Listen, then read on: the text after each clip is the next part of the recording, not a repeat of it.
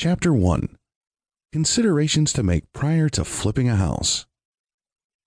While it may be exciting to think about the repairs that you're going to make on your first investment property and what renovations you're going to embark on to improve the value of the home, the reality is that there are plenty of considerations that you need to be making prior to getting to this point. Flipping a home is primarily about allocating your money properly, because if you don't, you're not going to be able to actualize the true value of your investment over the long term. This chapter is going to look at two factors that you should be considering before you even begin to do any property research. These two topics include the necessity of having a good credit score prior to purchasing an investment property and how much a down payment is going to cost you.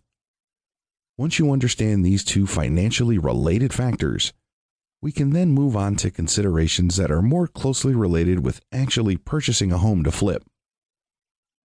The importance of establishing great credit.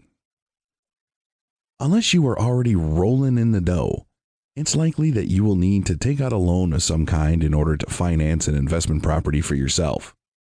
If this is the case, you're not going to be able to take out a great loan unless you have a good credit score to do so. The importance of having a good credit score is important for reasons that go far beyond purchasing an investment property. But if you want a bank to agree to lend you money at a low interest rate when you're looking to invest your money in this way, it's important that you start fixing your credit score if you know that it's in trouble or needs work. Generally speaking, you're going to be offered the best interest rates if you have a credit score of between 750 to 800.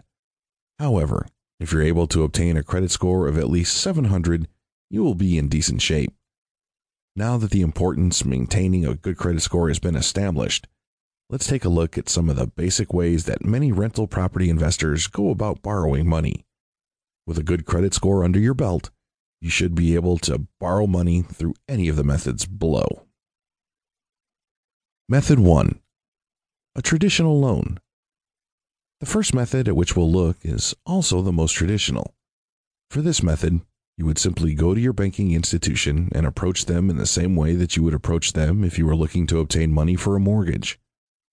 Based on your credit score, how much money you make at your job, and a variety of other factors, you'll be able to figure out how long you want to be paying money against your loan.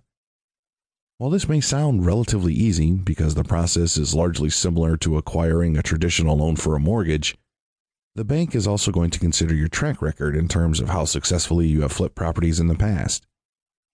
If you do not have any properties that have flipped in the past, your credit score is going to be the primary factor that will prove to the bank that you will be able to pay back your debts. Method 2. A home equity loan.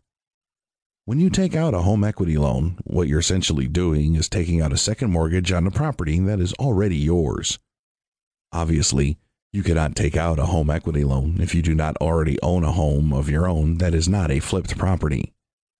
It's important to understand that most home equity loans are going to have a variable rather than a fixed interest rate attached to them.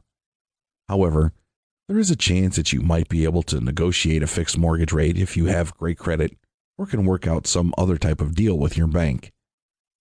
Additionally, a major reason why you should be cautious when securing a home equity loan is because of the fact that you're essentially using your current home as a bargaining chip. This means if you fall behind on your payments for this second loan, the bank could start to consider foreclosing your current property. For this reason, if you do decide to take out a home equity loan, make sure that you're going to be able to make these payments with relative ease. Otherwise, you could be putting yourself in a poor position financially later down the line. Method 3. Hard money loan. A hard money loan is a financing option that should be considered when you're turned down for a traditional loan and do not have fabulous credit.